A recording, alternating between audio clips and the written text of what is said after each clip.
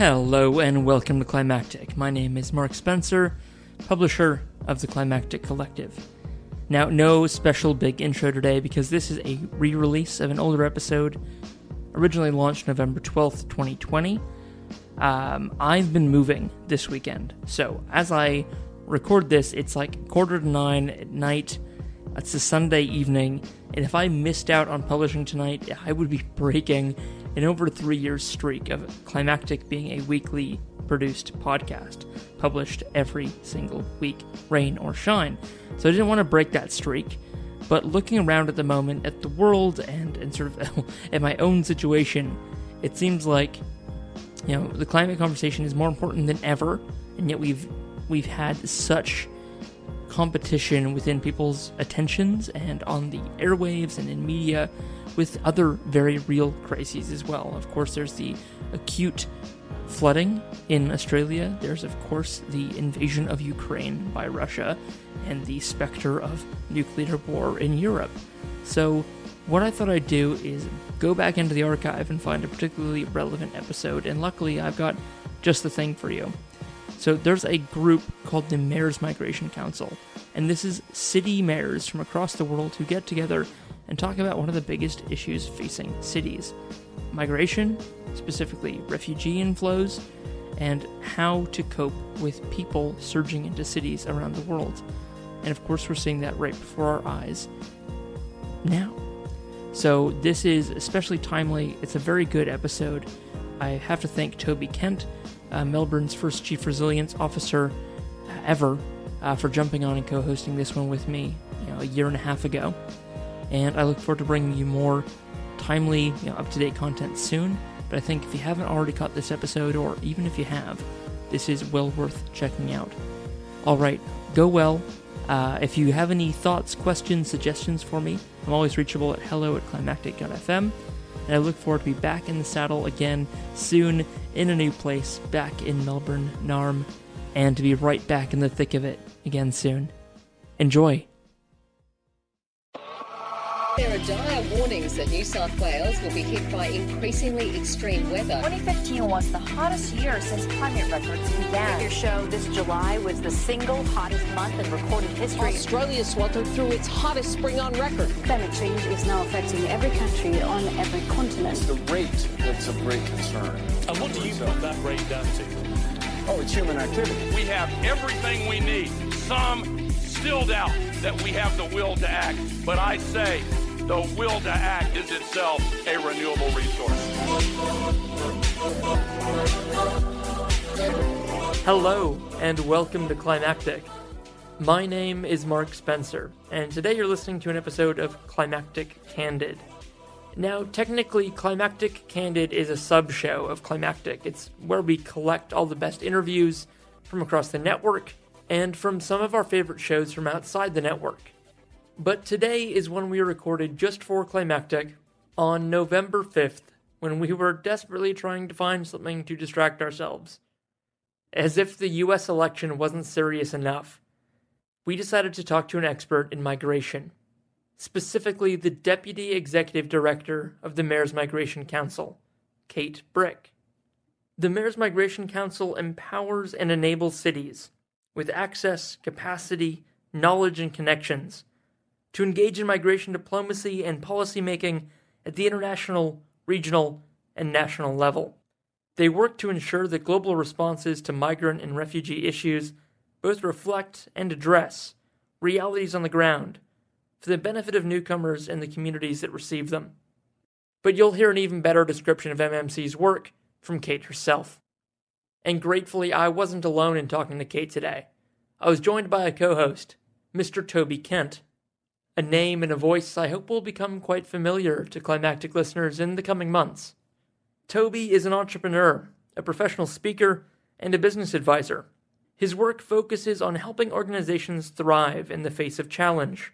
He's a board member of the Business Council for Sustainable Development Australia, and for over 4 years, he was Melbourne's Chief Resilience Officer. We'll get right into it here in just a minute. But before we do, I just want to say that I hope you take away from this that migration is of course a huge issue, but it's also a hugely intersectional issue. We're going to touch, of course, on climate, on conflict, and on the best ways for cities to adapt to and prepare for migration. But thinking back to this chat from this morning, the thing about it that's really stuck with me is Kate's answer to Toby's question, is the apocalypse already here, but not evenly distributed? And Kate's answer really made me pause for a second and realize just how profoundly privileged we all are listening to this episode. Those of us who got to make it, and you right now listening to it. I can't, of course, know your situation or speak to it, but for the tens and hundreds of thousands of people already right now in the world who face no other option but to move, and for the millions who in the coming years will face that same lack of option, the timing has never been so ripe for us to acknowledge that people move because they have to. And in the future, more and more people will have to move. And that any attempts to demonize those people have got it so wrong. And I hope that you're left after listening to this episode with a greater appreciation for the difficulties of adapting to a greater amount of migration, but also with the imperative that we must prepare, because it's going to happen. And on that note, on to the chat with Kate Brick, with your co-hosts Mark Spencer and Toby Kent. Kate, you've got an extensive history in social policy issues and really being active in trying to achieve better societal outcomes. What actually gets you out of bed in the morning? What gets me out of bed is knowing that despite the many challenges facing our world right now that feel overwhelming and existential, there is tangible work that can be done and is being done to address these challenges, and it's happening right where many of us, myself included, live, and that's in cities. And so if you look at issues like migration and climate change, these are complex phenomena that impact millions of lives globally. And when you look at the big picture, it's hard to see a clear path forward. And so I find that when you zoom in on what can be done at the local level, this world of possibility opens up, and you can see how city leaders aren't waiting around for national or international leadership. They are leading right now in real time with pragmatic, effective solutions. And so knowing that in the work that I do at the Mayor's Migration Council is empowering and enabling cities to do this and do it better and to make a difference, that's what gets me out of bed. That and coffee, I would say. It's very relatable. Kate, you're the type of person that I would we'd be at like a friend's backyard barbecue and we'd be having a chat, and I would have no idea that you're working on something that means you're rubbing shoulders with people like Eric Garcetti, the mayor of LA, who's become a really like internationally known figure, or like you're working on something so important. So you must have it all the time then, that like when you're just out living life and you're having a chat with someone and they ask, what do you do? How do you kind of explain the Mayor's Migration Council to them in a relatable way?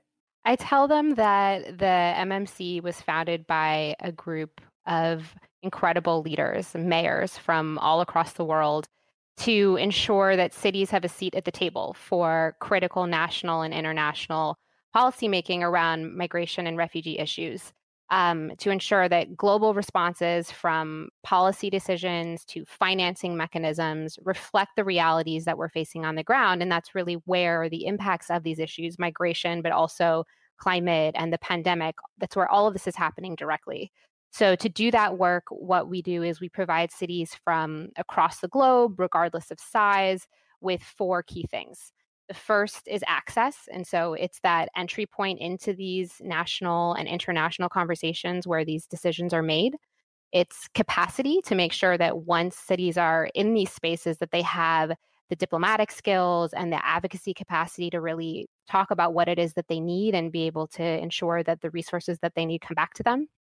The third would be those resources. And so a lot of the work we do is around unlocking those resources from those international mechanisms and making sure that they're flowing back to cities so that they can deliver those outcomes on the ground where they're felt.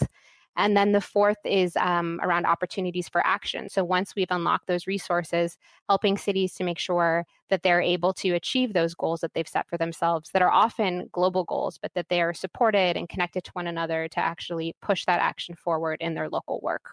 Thanks for that, Kate. And, I think you've been really clear on describing, where the Mayor's Migration Council came from and the kinds of action.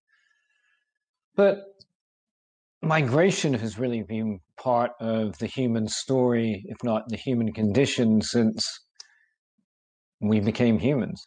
And that push, that strive to move to better lands, to feed our people, to raise our families. What is it about migration here 2 decades into the 21st century that is either different, or how would you describe kind of the shape of migration at this point in history? It's interesting that you frame the question that way, because I think that the shape of migration now, as you put it, isn't too dissimilar than how it's been historically. To your exact point, people have been leaving their homes due to myriad reasons: conflict and lack of economic opportunities, climate change, which I know we'll talk about, historically, to provide better lives for themselves and their families. And the reality is that despite what the media often portrays, the share of the global population that is migrating has stayed relatively similar, around 3 to 3.5% the last few decades. But while that number is constant, I think what we all notice and talk about, and what influences public policy the most, are these spikes that we see. And these can be spikes that are related to a climate-induced disaster where, hundreds or thousands of people are displaced. They can be these large refugee movements. And these are small in overall numbers, but really, really impactful where they're happening.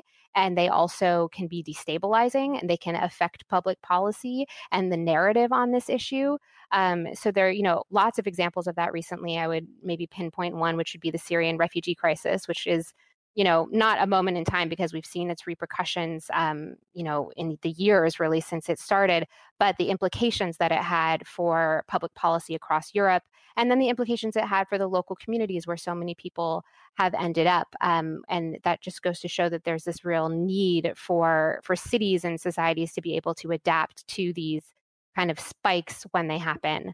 I would say the other thing maybe that isn't necessarily a change, but more of a trend that we're seeing. So how the migration trends are changing, and that is that people are increasingly migrating internally within their own country. They're increasingly migrating due to climate-related reasons, and they are moving for the most part to cities. So we know that by 2050, 68% of people will live in cities, and 95% of that urbanization is going to take place in the developing world. Mm. It's massive, and it's a funny thing about the human condition, where if it's a slowly rising background level, we can adjust. Like you see, it must be all the time in your work how adaptable we are as a people.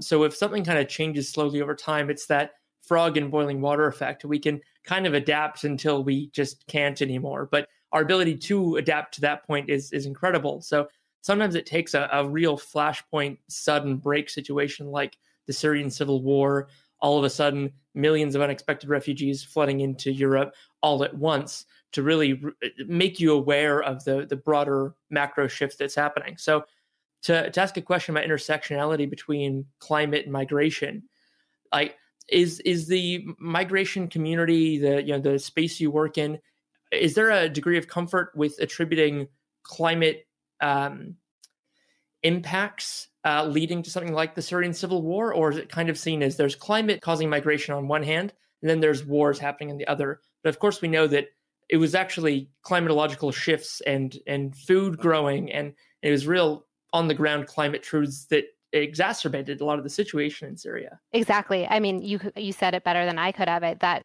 there is an increasing realization just how interconnected mobility and climate change are. I think that the global frameworks for this haven't caught up with this reality. And so there's a lack of a legal definition for, someone who is displaced or moving because of climate-related reasons. And that has real implications for specifically cities, but also nation states as they're trying to plan and to account and to protect people who are affected by climate-induced displacement. But I would say that increasingly there is this understanding of what that link is. And there's been a lot of research lately to show what this is going to look like in numbers. And we know that in 2018 alone, it's estimated that more than 17 million people were newly displaced as a result of disasters linked to natural hazards, most of which are climate and weather related. And the International Organization on Migration estimates that between 25 million and 1 billion people will be displaced by climate change within the next. Yeah, some pretty hairy figures there. Kate, in the same kind of ways you've just done, really laying out very clearly the link between migration and climate. Can you just, for our listeners, do the same around migration and cities? Why is this such an urban issue? Absolutely. So building on what we know, that not only will 68% of people live in cities by 2050, but as I said before, the majority of the movement that's coming as a result of climate change will take place internally, and it's going to take place in the developing world. And so what that means is that 75% of infrastructure that needs to be in place in the next 30 years to accommodate this urbanization has yet to be built. And that means that there is a huge opportunity, but also a challenge for a lot of these cities that are in the global south to have a reckoning. And many are experiencing this already, which is that their infrastructure isn't ready to receive so many people. But the way specifically cities are experiencing this is so multifaceted, because cities are experiencing the nexus of climate change and migration as places of origin, as places of transit, as destinations for migrants coming internationally, internally, and then within the city itself. And so when you look at what's happening, and as people are moving in higher numbers to cities, you see how that plays out really differently in different places, and all of these different interconnections that come out of that. So first, and I alluded to this already, but you know that rapid urbanization puts a significant strain on city infrastructure, particularly in the developing world, where urban growth is most likely to take place in informal settlements. And these informal settlements are out of reach of basic services and municipal assistance, and they're at high risk from natural disasters and the effects of climate change itself. Within that, migrants are typically living in these places that are already the most vulnerable, where sanitation and access to water and access to transportation are all challenges. And that's coupled with the fact that these are often the areas that are most vulnerable to climate shocks. So if you look, for example, at Freetown, Sierra Leone, which is the mayor is a founding member of the Mayor's Migration Council. There, the city population is expected to double in the next decade. Right now, it accounts for 20% of the country's population. They live on 0.01% of the country's land. And as we see this rapid urbanization, there has not been time for land use planning. And we see these migrants who are coming in, and in the case of Freetown, it's very much rural to urban migration, where the effects of climate change had made it unsustainable to live in these more rural areas. They're coming into the city. And they're settling in informal settlements that are on the outskirts of the city. They're on hillsides, and they are very vulnerable to climate shocks. When you have rain, there's mudslides, and then there's also just very little infrastructure generally, little access to water, little access to sanitation services. And that's a challenge, and we can talk in a bit about some of the innovations that we're seeing. But then on the total other side of it, you have cities, cities aren't only prone to climate change in the global south, as we all know very well. And so if you look in the American Gulf Coast, for example, cities like Houston and New Orleans that are impacted by hurricanes that have displaced hundreds of thousands of people. We see the fires all across Australia and in my home state of California. Across the world, cities are having to think about how to be prepared to move some or all of their populations out of harm's way. And again, going back to what this nexus is, a lot of these populations include migrants and refugees who are often, again, in these vulnerable parts of the city. Just to give a different example from Freetown, look at Houston. Their resilience strategy is focusing on ensuring that people don't live in the floodway, which is typically where a lot of low-income families and immigrant families live. And so the last piece, just in this very complex migration climate nexus, I would say, is that resilience piece is really critical. And it's an angle to approach the climate migration nexus that perhaps hasn't been talked about as much recently, but we know that cities are at the forefront of climate action and resilience planning because cities account for 70% of global CO2 emissions. And we know this is going to only grow as cities have more people coming to them. And as cities across the globe are putting together these climate action plans and these resilience plans to mitigate the impacts of climate change, they're starting to think about not only green strategies, but having equity be a central component of that. And they're working to ensure that their strategies are inclusive of migrant and refugee communities. You've already done it a bit. You mentioned Houston, for example. Could you give us some other examples where you feel that cities are really setting the agenda, giving us really, it'll only be a fraction of the cities around the world at the moment, but some of them really will be showing us kind of a way that the future, we could be addressing this in future. Could you just give us a couple more examples? Sure, I'm happy to. So one example, Anchorage, Alaska. Anchorage is seeing migration not only internationally from all over the world, but from across Alaska. A lot of the native Alaskan populations who are affected by climate change. And, the temperature is warming. It's less sustainable to be doing agricultural work, coastal erosion. They're coming to the city of Anchorage. Anchorage has, I think it's more than 150 languages that are spoken in the city. It might be more than that. I can fact check. But so the city is incredibly diverse. And a few years ago, they started to think about what can we do as a city to not only make sure that everybody has everything they need, but also to really maximize this huge asset that we have of this international population and this extremely diverse Native Alaskan population, to make sure that the city is responsive to the needs of this population, but also we are making sure that everybody is able to be successful and to thrive. So they put together a welcoming roadmap that laid out a bunch of different policies and ideas to make sure that the city is responsive and inclusive, everything from addressing the transportation systems to supporting immigrant small business owners to creating a very robust language access plan that ensures that every single city department has their information available in multiple languages, which, as we know now in the COVID context, is incredibly important. But beyond that, when they started to do their resilience strategy and build their climate action plan, they made sure that those three conversations were happening in unison and that they were happening holistically. And so now, as they're implementing all three of these, their climate action plan, their resilience strategy, their welcoming roadmap, the city is intentionally making sure that department heads are meeting with one another and talking to each other about how this can be an integrated conversation, because it should be. Let's give you an example from a different part of the world, Sao Paulo, Brazil. So Sao Paulo has migrants who are coming internationally from all over the world, and they have made it a priority to be and to really share a message that they are welcoming to everyone. And so they have a council that's set up that represents migrants and refugees, who meets with the city government to make sure that city government policy is taking into account the needs of this population. That council was incredibly important during COVID relief and recovery efforts to make sure that information was getting out to the rest of the population. And they are also thinking, some of these examples are more in the context of COVID, but again, this is all so interrelated, creating projects so that farmers who are in rural areas who are struggling are able to have their goods sold in the city at a time when people need food more than ever. Migrants and refugees are working to prepare meals, and those meals are getting distributed across the city. So again, just sort of thinking of this intersectionality.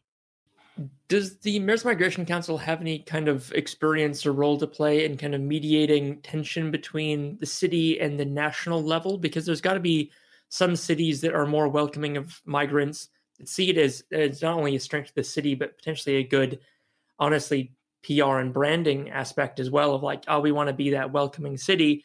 But the nation, I'm thinking Sao Paulo again, it's like the national government doesn't seem to have a desire to want to be warm and cuddly. But Sao Paulo, the city, might see a benefit in that. Is there a role that MMC plays in kind of advising how to handle disparities, I guess, in priority between those levels of government? I would say our role is to find those pathways and those opportunities for conversation. And so one of our strategies is actually to create these more productive conversations between cities and national governments, because ultimately cities are experiencing this on the ground in real time. They have the best knowledge and understanding of what the policy solutions need to be to respond to both the challenges, but also the opportunities. And so to the extent that we can facilitate those conversations, that's a big priority of the work that we do, in addition to elevating the experience of the city in these international conversations and making sure that cities are affecting those policy conversations as well. Kind of holding people to account, hey, be like, just talk, but we're gonna make sure you're talking, and we're gonna give you a forum to talk. We're gonna help facilitate that conversation, because these conversations need to happen. And if they're not, we'll notice. Exactly. And, just to give a very concrete example for that, the founding of the MMC took place on the sidelines of the first international agreement around migration. So the Global Compact on Migration, the Global Compact on Refugees, that were agreed upon by 164 states. Cities played a role in the negotiation for those two agreements. And specifically, as a result of city advocacy, there was a provision included that all of the member states agree to around ensuring access to healthcare for immigrants and refugees, regardless of status. And we know how important that is right now in the context of COVID. It was because of cities that provision is in there in this now recognized agreement globally. And that's where we were found. It was on the sidelines of the agreement for those two compacts, because it is so important that cities are at the table for that conversation. One of the interesting things is, so in my previous role, Kate, I worked with your colleague Victoria in the 100 Resilient Cities, now Global Resilient Cities Network. And one of the things that was so valuable about that was there were so many similarities shared by cities, and yet on the other hand, each city is unique.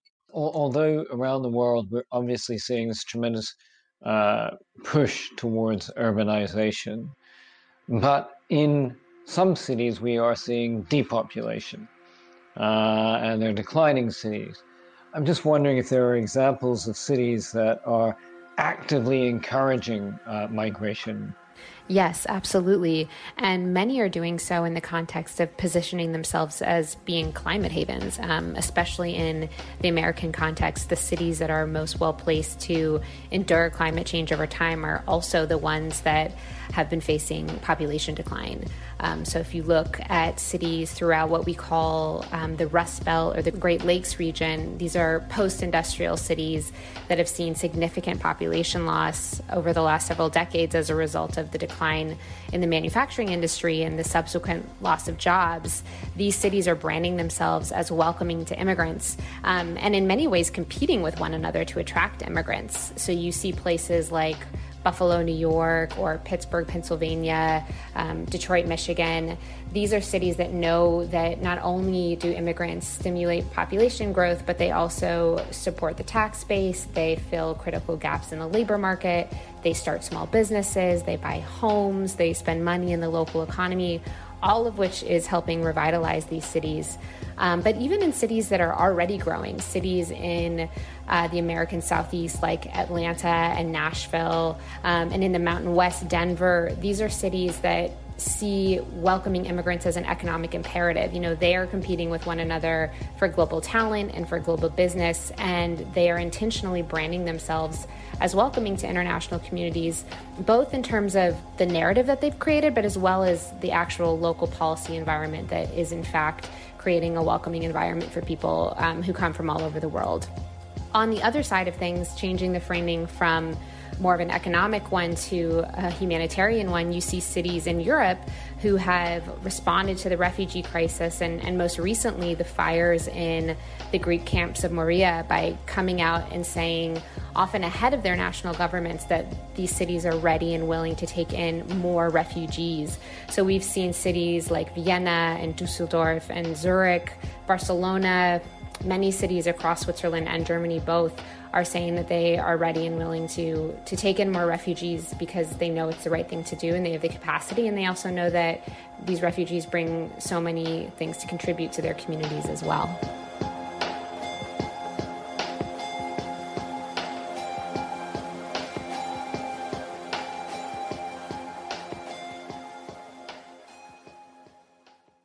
Kate, we've been talking a lot about the world, and it has been great getting this international perspective and talking about places in South America and talking about the Syrian civil war and talking about, of course, the refugee crisis into Europe, which triggered Brexit and kind of set what many people, like myself included, we kind of refer to since 2016 as the darkest timeline, because everything that potentially could have gone wrong seems to have on the world stage. Potentially not everything. So, but I was really surprised to hear that seemingly one of the most radical actions by a city being taken is a city within America, a country that in the last 4 years has definitely turned away, seemingly on the national level, from being welcoming to migrants and refugees specifically. And are there other examples that you can think of a truly kind of radical solution from a city? And I'm thinking like, Portugal did their legalization of drugs nationally, and like you get other countries doing these radical experiments. Is there a city doing something that you've said, wow, that's strange, that's out there? What came to mind immediately when you said that question, and I don't actually think this is radical, it's just extremely innovative, is what the city of Freetown is doing in Sierra Leone, because they, as we talked about, they are experiencing rapid urbanization, and it's a city that was built for a much smaller population, which has caused a serious sanitation crisis. As the population has ballooned, people are coming in from rural areas and they're making homes in those informal settlements where there's no system for waste collection, leading to really serious sanitation challenges. The city has put together, as part of this larger Transform Freetown strategy that they have, which has a number of different initiatives associated to it. The one that came to mind immediately when you asked that is their waste management program. The waste management program, through which the city brought tricycles and provided them to residents of the informal settlements, many of whom are rural to urban migrants, and also many of whom are youth. And they are providing them with the training and the tools to actually go door to door and register people for waste service collection. So now the city has increased from 8,000 households to 30,000 households that are part of the waste collection service. And this is this incredibly mutually reinforcing strategy where you're addressing climate action, you're addressing youth unemployment, and you're creating jobs and creating pathways for upwards mobility. And then you're also addressing the health challenges that have come as a result of these sanitation issues and have only been exacerbated with COVID. So to me, that I just love that example, because it's thinking about how you can look at this challenge holistically and hit on so many different targets that the city has to become more resilient, more green, and more equitable all at once. I do love that. There's a lot of things to resonate there with. Just one of the things to really humanize it is the thought of being like, I'm 12, I've just moved from a subsistence farm in rural agricultural Sierra Leone. So I've moved from Sierra Leone into a city, and I've never seen this many people in one place before. And now I'm going door to door and I'm signing people up to I'm extolling the benefits of waste collection on improved sanitation, and your family's going to be healthier. They're not going to get sick. You have one of these smells in your home.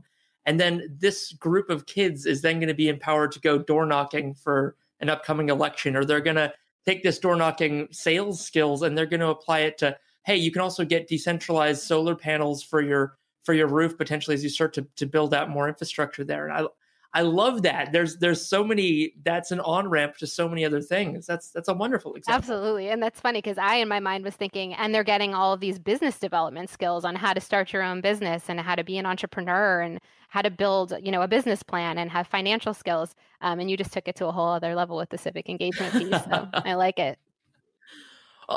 To follow up on that, as one interesting thing we haven't talked about, and I know it's kind of a fraught topic both in the US and here in Australia where we are, is looking at China as any kind of example of a good thing. And I've lived in China for a couple of years and taught English over there. And we were in an old city, but then 5 kilometers down the road was the new city version where they built out the entire city. No one had yet moved to it. So it was one of these ghost cities.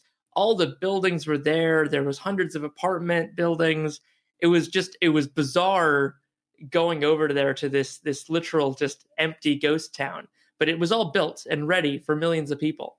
And I guess does China get talked about as a good example of how to manage internal migration? Because it has been shocking in the last 2 decades how many people have moved, of course, from rural to urban in China. No, I haven't heard China talked about in that way, and that's actually honestly, now I'm going to look into it. That doesn't surprise me. Judging from that last point, though, like when you get a top-down system that just says, look, build the stuff, build it, and they will come and the rest will sort itself out. Just just top down, brutal, force it through. And it doesn't seem to work, or there seems definitely to be some disadvantages of that. So I love the opposite, that the humanity of the Freetown example. Right. I mean, I think it does exactly that. It speaks to why these solutions that are cultivated at the local level are so important and so effective, is because cities know that if they don't think about how to best include newcomers, embrace newcomers, they're making themselves more susceptible to challenges down the road, including damage from climate shocks. But ineffective management of all these challenges are going to exacerbate existing stresses on city systems and services. But if you incorporate things like migration into your planning, developing proactive rather than reactive inclusion strategies when it comes to things like housing and infrastructure and transportation and education, cities are turning this into a major opportunity that can have a positive impact for everyone. And they're able to do that because they are living that experience every day, and they know what works for the most vulnerable is going to make the city better for everybody. And I don't think that you have that same perspective when you're coming from the top down, as you said. Yeah, absolutely. Thank you so much for that. I'm going to set up Toby for a couple of questions now about the thing that's probably on all of our minds as we record this on the 5th of November in Australia, the evening of the 4th for you, Kate. We're talking about Parliament. We're talking about, the 5th of November, 1670 something maybe. Now, of course, we're talking about the U.S. election and kind of what that might mean and what comes next. So just for a bit of context for listeners, as we talk, yes, it is the 5th of November here. Obviously, migration has been a big topic in the U.S. election.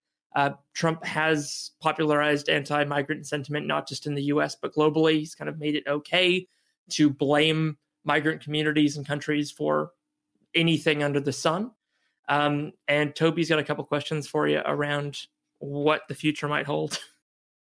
Yeah, I mean, one of the things that I think the world too often has been drawn into seeing US politics as something of a game show without really acknowledging the tremendous repercussions for the international system as a whole. I'm just wondering if, in spite of the last 4 years under the Trump administration of anti-immigrant sentiment and so forth, whether perhaps at the international level or in the US, but just generally, have there been any improvements? Are there any bright patches within the regime for migrants over the last 4 years or so? The bright patches that would exist in the US context has been how much it has incentivized, how much this climate has incentivized cities to really push it even further to make sure that they are creating a space where everybody in their community, regardless of what their immigration status, feels comfortable, feels protected, feels like they have access to services. You know, at the national level, frankly, no, I wouldn't say there are bright spots. But the major bright spot is that this has really forced cities who were already kind of at the forefront of this, because even before this administration, they had been waiting and waiting and waiting for national immigration reform. We need in the United States a comprehensive immigration reform that's going to just adjust the system to be what it needs to be, so that the visa system reflects the labor demands in our country and reflects all the important things that immigrants are doing. But so cities had already been thinking about how do we, to what we were talking about earlier, how do we attract global talent? How do we make sure people know that they're welcome here? The context of the previous administration really just catalyzed that further. And what we saw were cities thinking about, okay, what is it within our scope that we can do to make sure that people feel safe and protected and part of our social fabric? So that led to things like an increase in the number of cities that are using municipal ID cards, that are identification cards that you can get regardless of what your status is, that give you access to libraries, to your child's school. In some cases, they're associated with a bank account. And it's also been just a great equalizer because it is also helping more vulnerable populations, homeless populations, have an ID card where they hadn't previously, to use with law enforcement.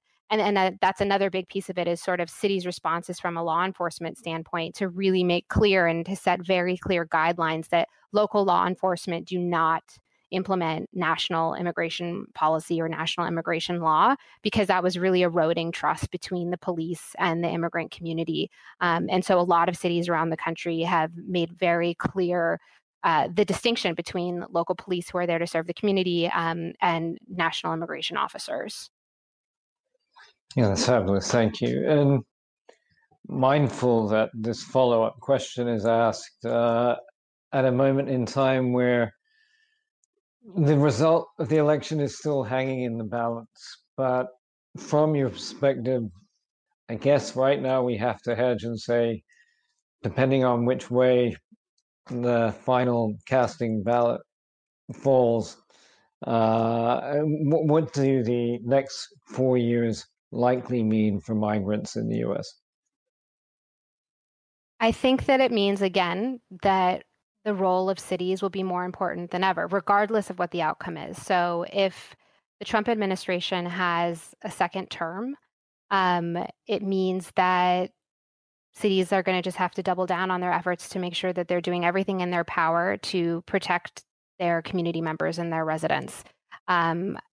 In a situation where we have a new administration, there's going to be a lot of work to right the wrongs of the last administration, including in terms of global standing. And so in a situation where we continue with the same administration, cities will play the role that they're playing right now, where they're actually coming into international fora. The Paris Accord is a perfect example. Today, cities from all over the country, today was the anniversary of the formal announcement that the US was going to withdraw. That process is official as of today.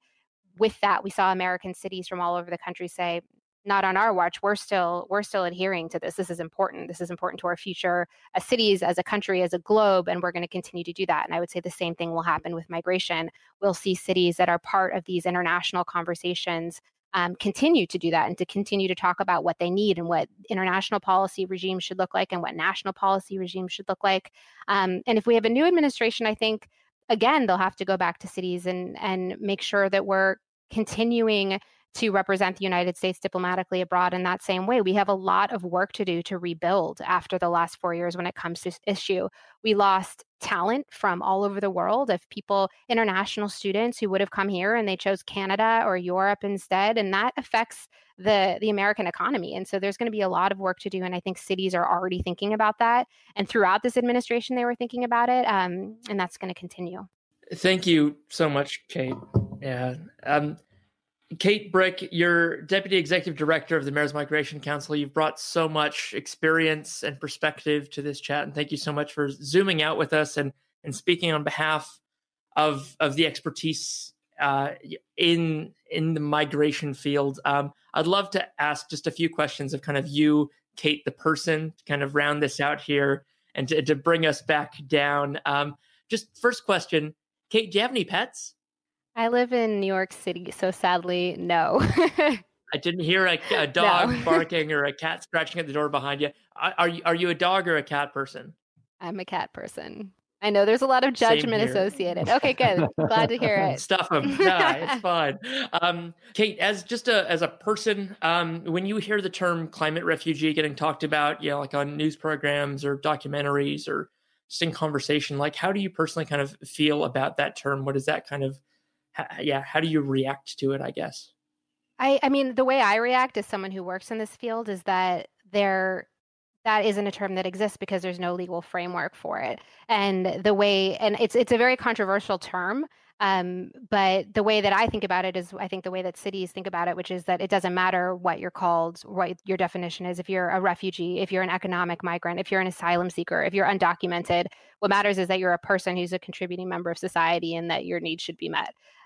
So to me, I think that there needs to be a global framework to address this because there are implications of that will help cities plan better and be able to think more intuitively and pragmatically down the road, not least of which planning with their national governments and getting access to data and information and financing mechanisms to help them plan. So for that reason, I think it's really important there be a global framework for this conversation going forward. But for me, it doesn't matter. So this is a play on the William Gibson quotation, "The future's already here, it's just not evenly distributed." One of the things, conversation Mark and I were having recently and has been kind of a play on that is the apocalypse is already here, it's just not evenly distributed. What's your response? I would agree. I think, as we talked about earlier, we know that the implications of what we've been talking about today, specifically climate change and climate migration, are going to disproportionately affect certain parts of the world, South Asia, Latin America, Northwest Africa. It's just the reality of it. And so I think all that means that we need to really be thinking proactively and strategically about how we make sure we get the resources to the places that need it most. I know we've said a couple times that we're glad this isn't live, but let's pretend it was and we were doing this in front of a live audience. And you've got Kate Brick at 20 years old, and she's an undergrad at the moment. She's watching this in the crowd. She doesn't realize she's you in the future, but she wants to be you. And she comes up to you after the talk and she says, Kate, what's the one bit of advice you'd give me to follow in your footsteps? What's a good bit of advice for a young Kate to be where you are now? I would just say talk to everyone about everything. You never know what conversation you're going to have is going to spark an idea or a passion or a pathway forward. So I would just say keep an open mind, explore everything. And importantly, talk to people who think differently from you, which is very hard to do right now. And I need to tell that to myself, today of all days. But you learn things. And in order for us to progress as a society and for us to come up with solutions to these huge problems that we face, we have to be able to talk to people and create solutions with people who think differently from us. So I would start that young, get used to it. That's wonderful.